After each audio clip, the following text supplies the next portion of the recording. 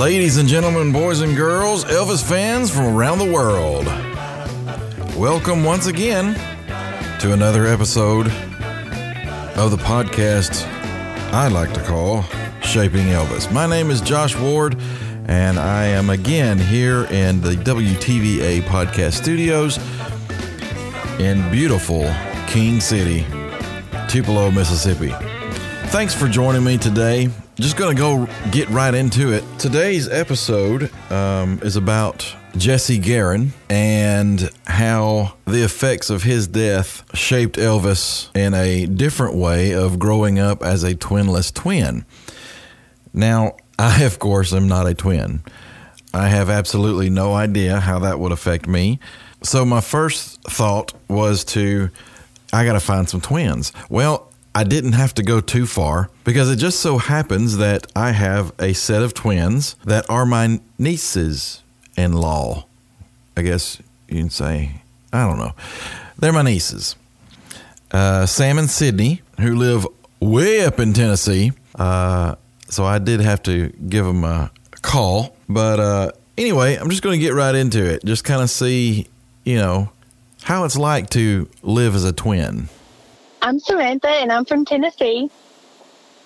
I'm Sydney, and I'm from Tennessee. Okay. And tell me, girls, you are twins, right? Yes. Yes. How about that? So, without giving too much information, let's just say this.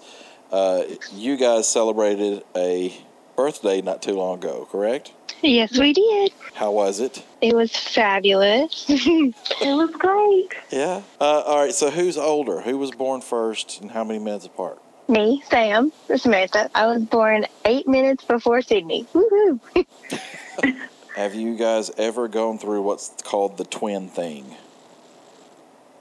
Like you felt something the other one did, or you thought something the other, or you finish each other's sentences, that kind of thing.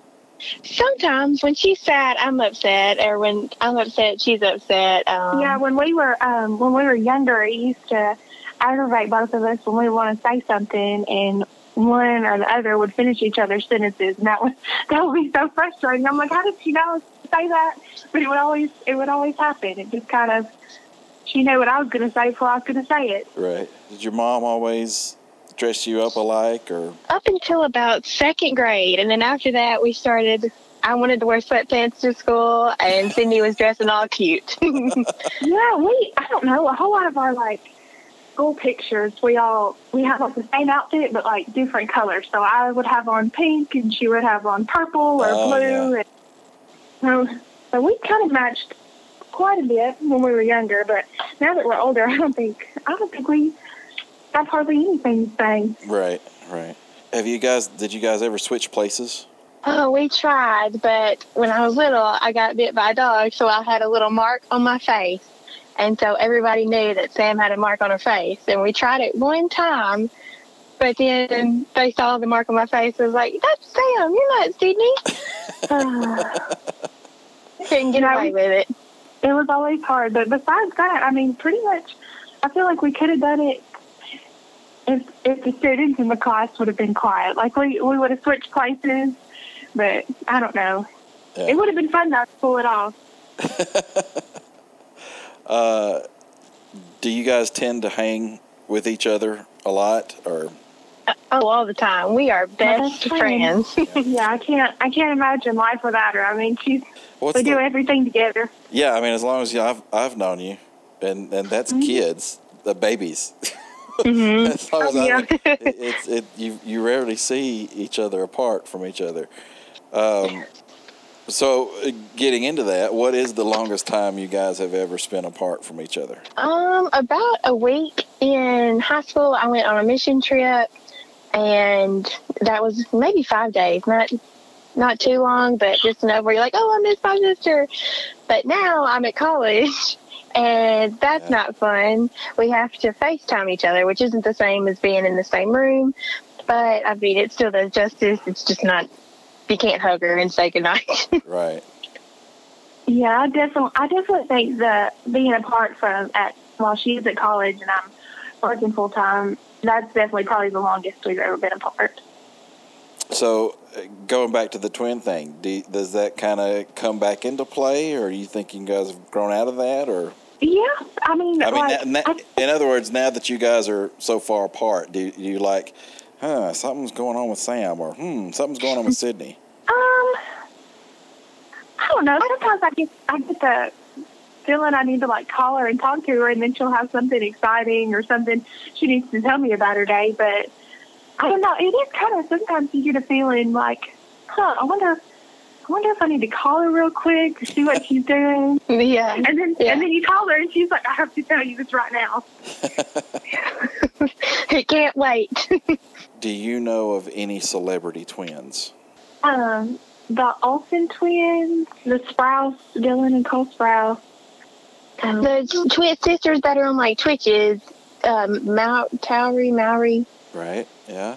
Tia and Tamara Mowry. Right, sister. Yes, that. Yeah. Let's see. I feel like there's a couple more that I know. Who was it? Is it Jake Owen? Yes, Jake Owen, the country singer. He has a twin brother. I don't know anybody else. Or right now I can't think of any. All right, so I guess you're wondering why I'm asking you all this, unless you already know. Did you know that Elvis was a twin? I did. I've heard that before. Yeah. But he was. I really did not. I'm going to be honest. I did not know he was a twin. Who is that? Sydney. Sydney didn't know that. All right. Sam only. Okay. Sam, can you imagine life without your sister growing up knowing she existed? Oh, no. Goodness gracious. That would just be hard and terrible. Oh, my goodness. Yeah. Knowing somebody, I don't know, that you're twins with somebody, that would just be odd. Maybe if it was different, if you were like, had an older sibling and you knew who they were, but you weren't close to them. But it would be different if you had a twin. I mean, hello, you were together for 8 months. Yeah. Why is that? Why would it be different? I don't know. I guess because it's like, I want to know if that person's like me or like, I mean, me and Sid are different, but at the same time, we have some similarities. And so I wonder, I don't know, just their appearance, what they think, what they do, which I guess that all depends on how they were raised. But I feel like not knowing the person that was like supposed to be your sister or brother, I guess if he was a boy. Right. I don't know. I feel like you just miss out. Yeah. All right, Sydney. Same question. Yeah, I feel like you kind of go along with Sam. I feel like I would be like curious to know if we were similar in some ways, or if we even looked alike, or if we liked certain things and didn't like other things. Yeah, I feel like I would be curious to know, but I can't imagine life not knowing it. Like, I don't know if anybody would not want to know who it is, because people are curious. You'd want to kind of know what it would have been like. What do you think life would be if there were 2 Elvises?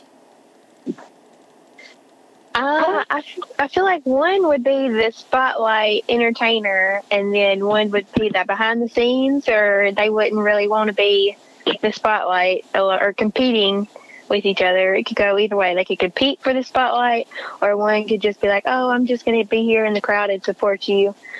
Okay. Interesting. Okay. I wonder if he would have been Elvis if he would have had a twin, because I mean, wow. like the Elvis he was, because some twins are just kind of cool with hanging out with each other, and so I don't know if one of them would be able to take the spotlight without the other one. I don't know. Now, I have to say, it really does surprise me that you guys would say that, because to me, and this is outside looking in, Sam is the one that's always, I'm standing behind you, Sydney, you take off and you do, but I'm going to stand behind you. And then it turns right around, and Sydney's the one that like, let's just kind of hang back and let's do this together. So what the answer for both of you for Elvis would be kind of the both of what you would do. Is that wrong in saying? Oh, no, that's absolutely like it. Oh, yeah. Accurate. Nailed it. Yes. Yeah.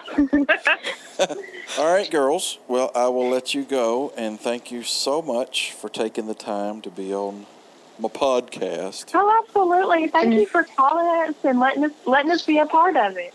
Yes. It was fun. All right, I love you guys. Love you. Thanks for letting us be on the podcast. Sure. Yes. It's my pleasure. Thanks for being on. No problem. All right, talk to you later. Bye. Bye. Bye. You know, as we all know, Jesse and Elvis were born on January 8th, 1935, around 4:30 in the morning. Of course, Jesse was born first, and Elvis came later. A moment of sadness and happiness rolled into one. I can't imagine what it would be like. So how does that translate in one's mind? With the help of some friends here at the station, I found Dr. Ken Lippincott, a psychiatrist here in Tupelo, to kind of help me address that question. My name's Ken Lippincott, MD. I'm a psychiatrist. I've been practicing here in Tupelo for 33 years. Yeah. And I worked at the medical center, behavioral health, for 21 years, and I've been over at the North Mississippi State Hospital for 19 years now, and I've had a little private practice these last 33 years. You know. I'm most proud of graduating from Coffeyville High School in 1972. Okay. And I graduated from I was supposed to graduate from Mississippi State University in 1976, but I just got my diploma in 2012. Okay.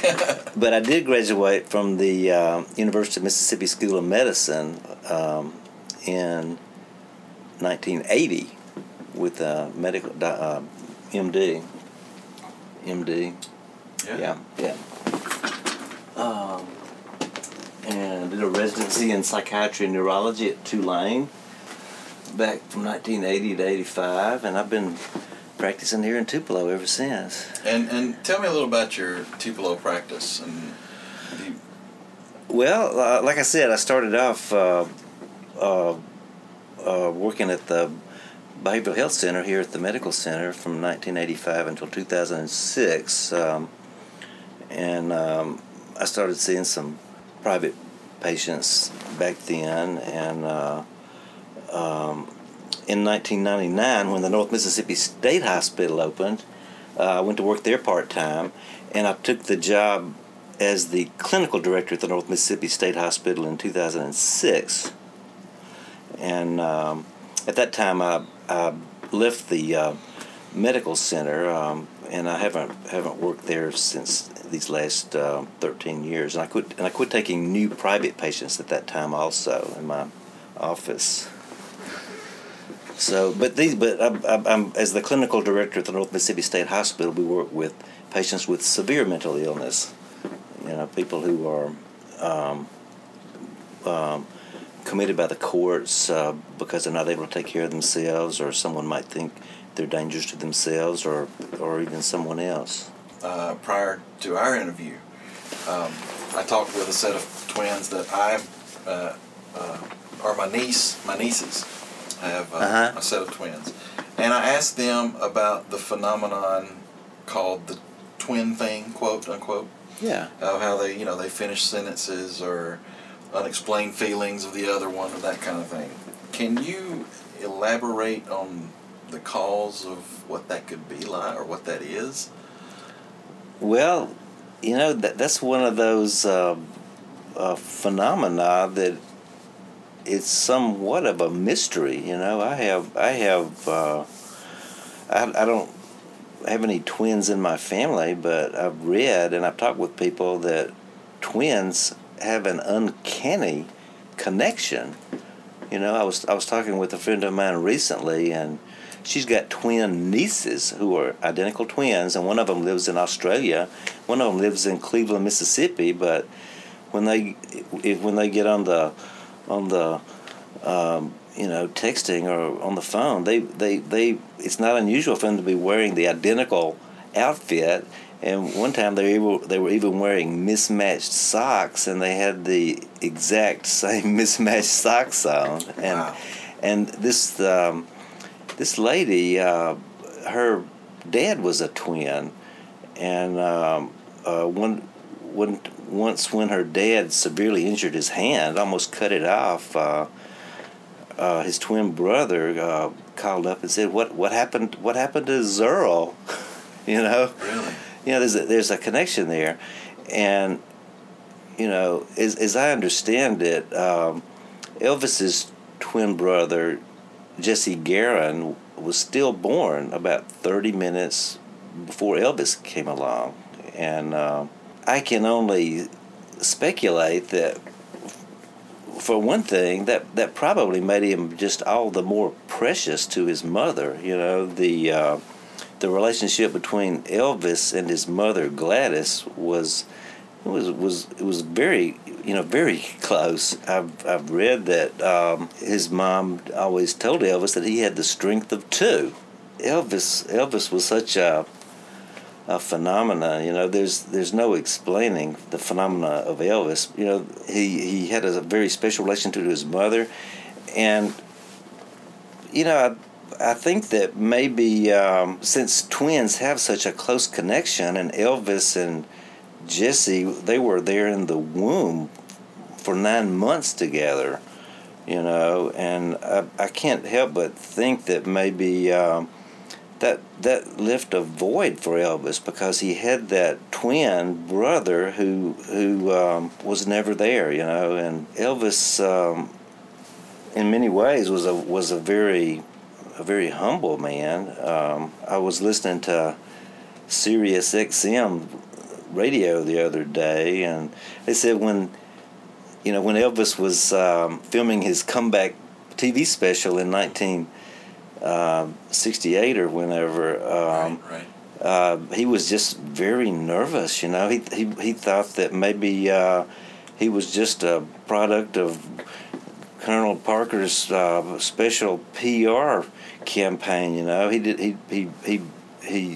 he might have had some self-esteem issues in some ways. I don't know, but it was almost like maybe he felt like something was missing. You know, he was known as a searcher. You know, there was the recent documentary on HBO, and that's the title of it, Elvis the Searcher.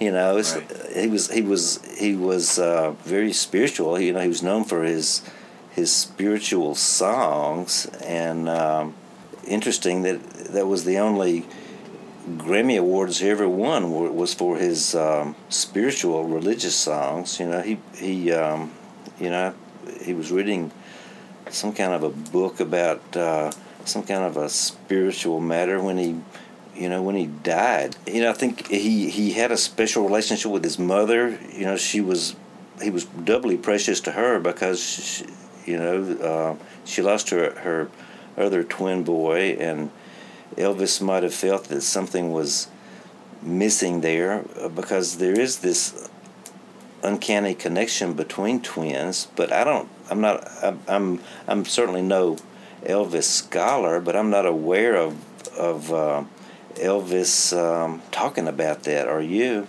It's come up from time to time, and I can't remember a time ever hearing Elvis talk about his twin brother or anything like that. So as we're talking, when a twin dies, the survivor is usually known as the twinless twin, or the lone twin, if you will. Can you kind of describe, you know, what might go through the mind of the survivor, or, you know, how that makes his behavior? Well, he might have had some degree of survivor guilt, like why did I live and Jesse didn't? I think Elvis was always searching for why he was chosen for such phenomenal rags to riches success. You know, it's like why was I chosen? I mean, I think there's no question that Elvis was just an incredibly talented person. You know, his music speaks for himself. But I think in many ways he was kind of a simple man.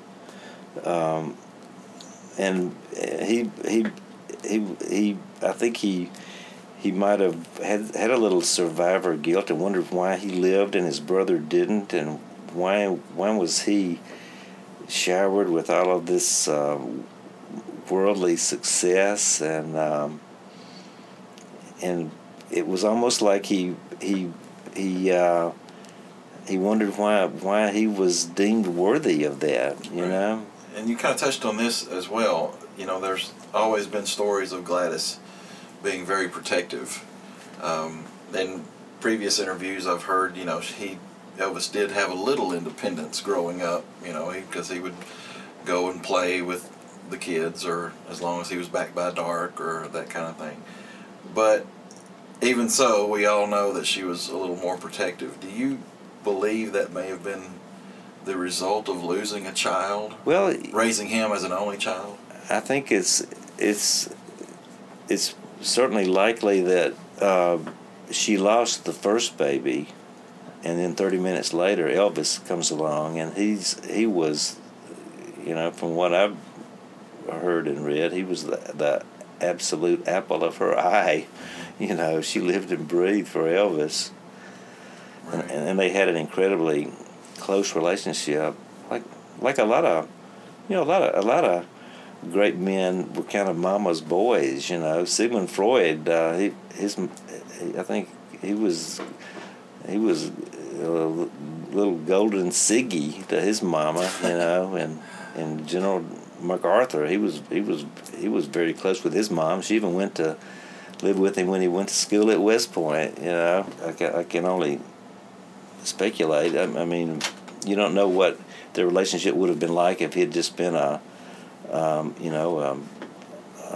single baby. But losing his twin brother, I'm sure, made him all the more precious to her. And of course, he was absolutely devoted to her. In an earlier episode, I had an interview, and he said that the family never spoke of Jesse in the past tense. That's interesting. I didn't know that. Yeah, and that it was always present tense, as if he had never passed away, like he was still alive. Is that common? I don't know. I don't know about that, Josh. I don't know what to say about that. That's very interesting. I don't know if it was maybe they felt that he was still there. I think Gladys said that Elvis had the strength of two. Maybe they thought that in some way he lived on in Elvis. Yeah. I don't know. There's been interview again, like I say, I think you touched on this. Elvis had said in certain interviews, I want to make sure I got this right, that he had to live twice as hard, do twice as much, be twice as good, because he was living for two, and there was a sense of guilt. And you kind of touched on that. So is that a common feeling as well? I think that's totally understandable, since they spoke of Jesse Guerin as in the present tense. It was like he was a presence in their lives, but I really don't know. And I must say that the opinions I give here are strictly my own and not those of the hospital or the Psychiatric Association. Right. Yeah, we said we was going to do that at the very beginning, didn't we? Had Jesse survived, do you think we would know Elvis as we do today, or maybe even the Presley name? Well, that we can only speculate. Who knows? We're only limited by our imagination. Boy, that it would have been a phenomenon to have two Elvises. I don't suppose anyone knows if Elvis and Jesse were identical twins or fraternal twins. I think the identical twins share the exact same chromosomes and genetic makeup, but of course fraternal twins are, they're just like regular siblings. They might, siblings don't necessarily resemble each other, but I think in one of Elvis's movies, I forget which one it was, he played a twin, and it would be quite a phenomena to have two Elvises, or Elvis Aaron and Jesse Garon. We can only fantasize about them singing a duet or something. Right. Wouldn't that be something? Moving to religion and kind of, his upbringing, do you think that helped with the grieving process then and was part of it as he grew older? I think that's very likely. As I understand it, Elvis attended a very evangelical church, and I think that the belief that Jesse would be probably waiting for him in heaven gave him a lot of solace. Maybe that's why they talked about him in the present tense. Maybe they thought that he was in heaven, and just that they would be reunited one day. I really can't say. Mm-hmm. Music was obviously a go-to for Elvis. Obviously, something he would always go to. But there have been stories of, gospel music being playing a big role in his life. As a matter of fact, the gospel album released last week debuted at number 1 of his, and which is a very first in his career. Even after 40 years. But anyway, again, do you think gospel music would be like just part of the upbringing, preference, something deeper? Do you think that was just like just another source of release, outgoing? Well, I think Elvis was a very spiritual man, and of course, I think he probably started singing. I'm sure he started singing at church, like a lot of great singers. The late Aretha Franklin, a lot of great singers. But I've heard and read that Elvis used to stay up into the wee hours of the night after his concert singing gospel music. Just that's what he did for fun. Right. He absolutely loved it and lived it and breathed it. It was just part of him. Gospel music, and he was raised in that strong community of faith, and he like a lot of us, he probably kind of got away from the church after he got grown up, but that always the music always stayed with him. As you know, I've been to the birthplace several times as of late, and a couple of episodes ago, we talked with Miss Nina, who is a tour guide, and now she has an interesting story of how growing up a twinless twin for Elvis might have been in his younger days. We were talking about how Jesse Garon, his twin brother, was stillborn, and his thoughts on that, that he was always guilty. That's the word I was looking for. I had read and seen interviews how he felt guilty because he was the one who lived. Can you touch on that? Well, I think Elvis did, because Elvis's mother worshipped the ground Elvis walked on. But she also reinforced the fact that because Elvis's brother did not live, Elvis was to live for two people.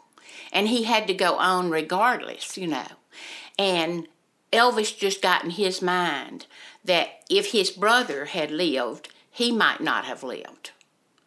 And he kind of felt guilty that he got to live and his brother didn't. But he said himself, I feel like part of me is missing all the time. And yet I feel like I have to go on, like Mother said. I have to live for two people because he's not here. Can you confirm that Elvis came back to visit his brother's grave? I can. I can do it, but not that I seen him do it, but my daddy did. And he said Elvis would cry because somehow or another they had marked the grave with a wooden marker, and that had rotted, and nobody in the family thought to replace it right then. We think our minds will remember where something is forever. Trust me, it won't. And his daddy never could completely relocate the grave. You can't dig in a cemetery unless you can prove that your family member's there.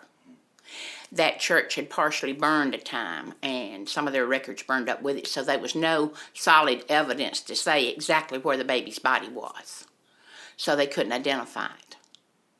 Vernon tried as best he could to find that body to care to Graceland when he relocated Elvis's mother and Elvis there. He couldn't find it, so they put a memorial stone at Graceland. Right. That's to this day. To this day, that's how it is. Mm-hmm. Can you speak on? Well, you just said that we know Jesse Garrett is buried At Priceville Cemetery. Priceville Cemetery. Mm-hmm. Okay. He's buried there close to the Elvis plot where a lot of the Presleys are buried. Mm-hmm. We just can't locate the exact spot. Exact spot. Mm-hmm. Is there a marker there at all? Can you comment on that? 99% of the time, no. Once in a while, there'll be a fan that will put a marker up. But whether, it's just wherever they want to put it. Mm-hmm. No accuracy to it. So really and truly, 100%, nobody really knows. No, that's correct. Nobody really knows. Mr. Roy Turner also has a little insight on that. So Elvis always lived under the shadow of Jesse. I think a bit of a burden. And when he and his friend James Osborne would cut from that little neighborhood in East Tupelo, if you go behind the birthplace and keep going through the woods, you're going to come out right about at Priceville Cemetery. And that's the route they would take to go to Chino Creek, where they'd play. And James said they would always cut through the cemetery because it was a shortcut, and Elvis would always say, I want to stop and see Jesse. And this is a kid. And James said he'd just stand there quiet for a minute like he was meditating, and then say, okay, I'm ready. But that's kind of odd behavior for especially for a child. A kid, 9, 10 years old, maybe even younger, as early as 8. Wow. And excuse me, that's kind of where I was going next. The impact that mm-hmm. his death had on Elvis. Well, as I said, I think he carried the death of Jesse sort of like a cross. One side of him felt triumphant. I mean, he had lived. And another part of him felt guilty. And that he had lived. It was a double-edged sword. Elvis, Gladys, and Vernon were all very superstitious people, too. I know Vernon says the night Jesse was born, he walked out on the porch. I'm sorry. Vernon says the night Elvis was born, he walks out on the porch, and there's either a shooting star or a ring around the moon. I forget what it is, but some phenomena in the sky that he equates as a sign that Elvis was going to be special. I say that because of the superstitions of them. When Vernon gets back from prison and they're living in South Tupelo with Gladys's relatives, by that time Elvis had started sleepwalking, and they had to move all the hooks on the doors up high enough that he couldn't reach them because he was waking up in the night and going outside. When Vernon gets back from prison, Gladys's folks that I interviewed said they would all three wake up having experienced the same dream. Now, how many, they were all sleeping in the same room, possibly the same bed. How many people wake up in a family having had the same dream? And this was not a one-time occurrence, they said. It happened, not every night, but regular enough that it was weird. So they were different in that respect. And without being derogatory, I think a lot of people from their socioeconomic background and from their religious background, the early days of the Assembly of God Church, superstition played a very big role. You had the talking in tongues and this uncontrollable dancing that would happen in the worship services, and to an outsider it certainly looked superstitious because your other churches were so much more sedate and formal and stiff, but not the Assembly of God or the Pentecostal Church or the Church of God or any of those that we outsiders referred to as charismatic. But to be honest, they got something out of the Holy Spirit I think all the rest of us were missing from the get-go. Have you ever thought what it would be like had Jesse survived? Yeah, I think a lot of people have always thought that. Would they have both been talented? Would they have both been a sponge for music the way Elvis was? Or would they have been different personalities? Because with twins, very often, they consciously make an effort to not be alike because their mothers want to dress them alike and treat them alike, and they're fighting for their own individuality. So I don't know if Jesse would have gone into music or not, or maybe he would have grabbed the music and Elvis would have got the rifle, It's an interesting question to think about, but I've always felt that regardless of where Elvis had been born, he would have become some type of singer to some degree of greatness. Maybe not as great as he was, but some degree. He would have definitely had a different sound. He wouldn't have been this humble, shy, yes ma'am, no sir person that he was an adult. That was a Southern upbringing from a particular class of people that always showed respect to elders. Had he been born in the ghettos of New York, he would have had a different sound. And he had certainly had a different cockiness, a different attitude. And I think I told you this, another quote of Elaine's that I love. She said, you can hear the soul in Elvis's voice the way you hear the cement in Sinatra's. And I'd never thought about it, but you can. Sinatra's sound is a very metropolitan, gritty city sound. And Elvis's sound is very earthy. Yeah. Church was important to them to a degree. I don't know that they were every Sunday worshipers, but they were semi-regular. They did sing a lot. In those days they had singings a lot at various churches. And Vernon and Gladys and Elvis sang as a trio. And evidently they went to any denomination when there was a singing. And if there was an opportunity to sing, they would sing. Because I interviewed this lady one time, Mary Kate. She went to East Heights Baptist Church. And they were having a singing one Sunday. And Vernon and Elvis came to the singing. And everybody was wanting them to get up and sing. And Vernon said, we can't because Gladys is homesick today. We don't have an alto. And this lady, Mary Kate, said, well, I'll sing the alto. And she got up and did Gladys's part with them.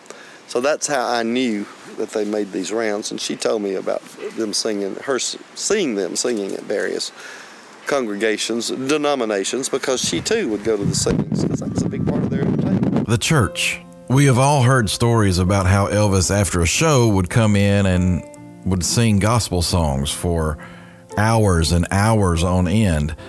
What the audience saw on stage, that was their show. But backstage, this was Elvis's show. He wanted to get around the piano or just get with some friends, and they would sing gospel music all night long. I want to introduce two people right now, and later on we'll hear more from them. But right now, it is my pleasure to introduce Mr. Guy Harris. Now, Mr. Harris grew up with Elvis as a child, and again, later on we'll hear that whole story. But so he, firsthand experience, can tell you what life was like and how church was viewed specifically from the Presleys. The church was very important to Elvis and you guys growing up, right? Yeah. You didn't have to worry about what you're going to do on Wednesdays and Sundays. Yeah. You go to church on Wednesday night, you go to church on Sunday night, and you go in that little white church over there, It was white like it is right now. That's the original deal on it. And then they came along and put that old vinyl siding stuff on it, made out of kind of tar paper and stuff. Put that on it. And I'm going to tell you, that little church right over there, I remember when they'd have a revival there after that church was built. I've done gone from this to maybe like this. Well, we lived, you could walk out the front door of our house on the front porch. You looked in the front door of that church. Is that right? Yeah. The double doors that go back, and they're still the same way. And no air conditioning. In the summertime, this time of year, well, they raise all the windows in there. And they had a couple of those ladies that get in there and get happy and get shouting, and one aisle and on the other, and stuff like that. But now I've seen them standing at every window on that little church, and the windows up 4 and 5 deep, and our porch would be covered with people other than that church being packed out. The next person I'd like to introduce is Miss Wanda Gale Presley. Now, she is a cousin to Elvis, and again, we'll talk to her more in depth a little later. But let her tell you how the church is to her family. We're sitting in here in the chapel. Beautiful stained glass in front of us, and nice and quiet. Let me ask you, what about the gospel side of Elvis? Why was that not only important to him, but also to your family, I'm assuming, and to just I don't know how to word it. Just why was that important to him? I think that molded Elvis into who he is today. I think that was the beginning. That was the first music. And I went to a church where our pastor knew Elvis some way. His family married in. I'm not sure what the connection was exactly. But he was saying that Elvis had told one of the family members that he would give up everything he owned if he could go back to that little church in Tupelo and feel what he felt there. And I think he never outlived that. Yeah. And we're talking about the church that sits right out here in front of us. Yes. Yeah. I tell you, Elvis's gospel music, can anybody sing it better? I don't know. I have my opinion, but from a couple of gentlemen that we've already talked to, Mr. John Emerson and, of course, Mr. Tom Brown, will give you their take on Elvis's gospel music and what gospel means to him. And I'd like to introduce another friend of mine that I've met through the podcast, Mr. Don Knight. Mr. Don Knight is the current owner of Johnny's Drive-In. And yes, we'll hear from him a little more later on in the series. So here's what they had to say. I think the thing that comes up about gospel music and Elvis is the relationship he had with God and his family and church and the music of the church. Because when Elvis is a kid growing up in Tupelo, they don't have an entertainment dollar to spend. They're not going to the movies or watching television or even listening to the radio. The only music that's in Elvis's life is the music from church. And it just became a part of who he was as such a young kid. And hearing that music, and as he went on throughout life, that was still the music that spoke to him the most, that still touched his heart. And when you think about the fact that when Elvis is doing his shows in the 70s and he's doing rock shows, he's pretty much always got 2 gospel quartets on stage with him as backup singers. And there was always a moment in the show that he stopped his rock show and did a gospel song or 2 or 3, and exposing gospel music to an audience that might not have heard gospel music. And people always talk about, Elvis only won 3 Grammys. And I say, well, it's sad he didn't win more Grammys, but the cool thing is he won them for the music that was most important to him. Those 3 Grammys are all for gospel music. And if there's a new documentary called The Searcher that's on HBO, and it'll be out widely. You can be able to get it soon, everywhere, wherever DVDs are sold. And one of the things that it really spent a lot of time in that documentary, two elements that I think get overlooked and forgotten in Elvis's story, and that is he was dirt poor. Tupelo, they spend a good deal of time in the first episode really talking about how poor that family was. They had nothing, just like all the people around them. There were no, no one looking down on the Presleys because they were amongst people that all of them had nothing. And the other thing was how important the church was in his life, and thus gospel music.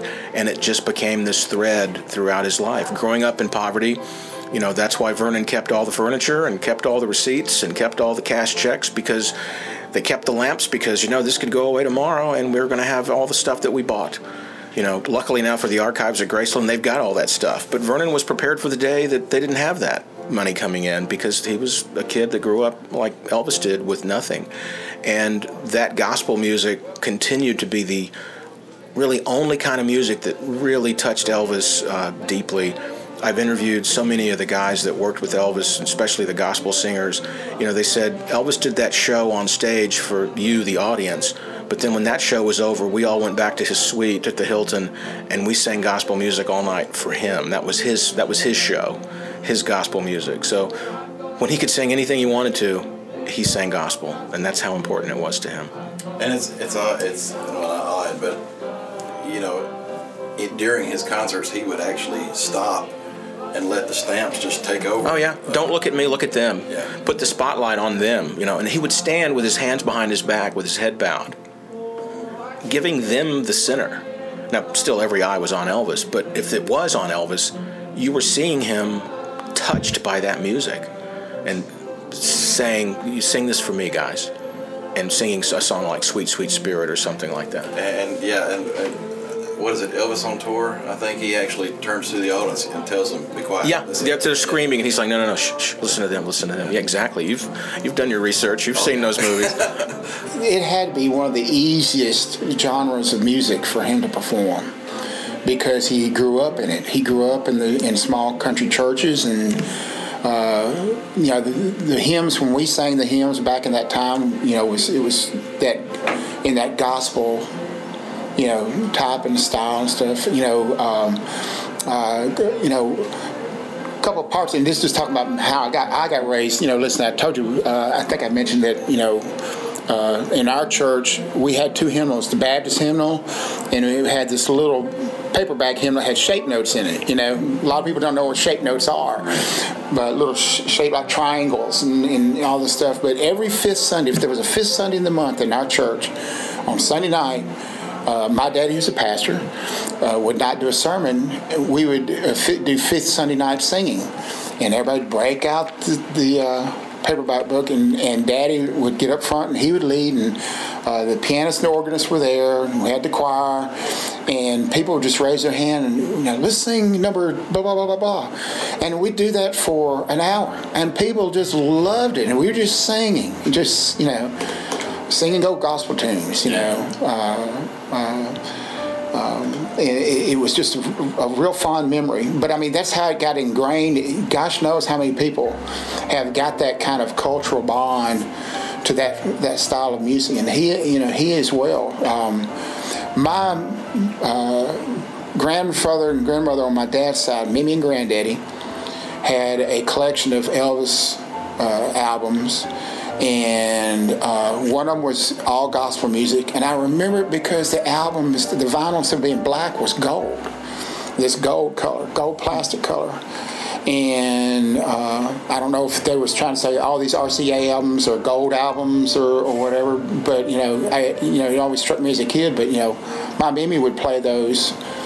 From time to time. Back then you had those big console stereos, you had a turntable in there and had the dial radio, had the little, you had the bulbs in it, that kind of thing. But, she'd play that, sometimes in the afternoon when we're up there and listen to Elvis sing the gospel tunes and stuff. Well, according to what I've read, I know a lot of his kinfolks here. I know a bunch of them. Harold Ray was a sheriff, I knew him. Larry, he was a policeman, I know him. They was all cousins. Well, I know a bunch of the Smiths, they was all family. But it goes right back to that little church room there that he was in. He was raised up in church. They believed in that, like a long time ago. People didn't have they didn't have that thing to do on Sunday much because of the blue laws. When I was a kid, the blue laws, you didn't operate on Sunday, so Sunday was the time to go to church. And most people went to church, and you got everything from that. I don't know if that's making sense to you, but what I'm saying is that when we were kids, and he was older than me, there wasn't a whole lot of stuff to do except on Sunday, except visit and go to church, go to grandma's. That's what we did one more night on Sunday. And if we went to church, then we went over there. But they spent a whole lot more time in church then than we do today. And I think that's where he got all that gospel from. And then he could sing it. And like I said, he's inspired by God. That's just my thought. I mean, that's the way I always believe that. I don't know if that's what you want to hear. I mean, no, that's great. And you can actually hear, there's a certain way he brought that across, Yes, when he was singing his rock and roll, whatever, secular music, let's say that. When he was singing that, there was a certain edginess and that kind of thing. When he brought in his gospel, you could tell the tenderness and sincerity in his voice. Would you agree with that? Yes, sir. You sure could. I watched just about every movie that he ever made. And I've listened to all this songs. We got a station here when the Auburn tours come in, they like to listen to it, so we switch over to the Elvis channel.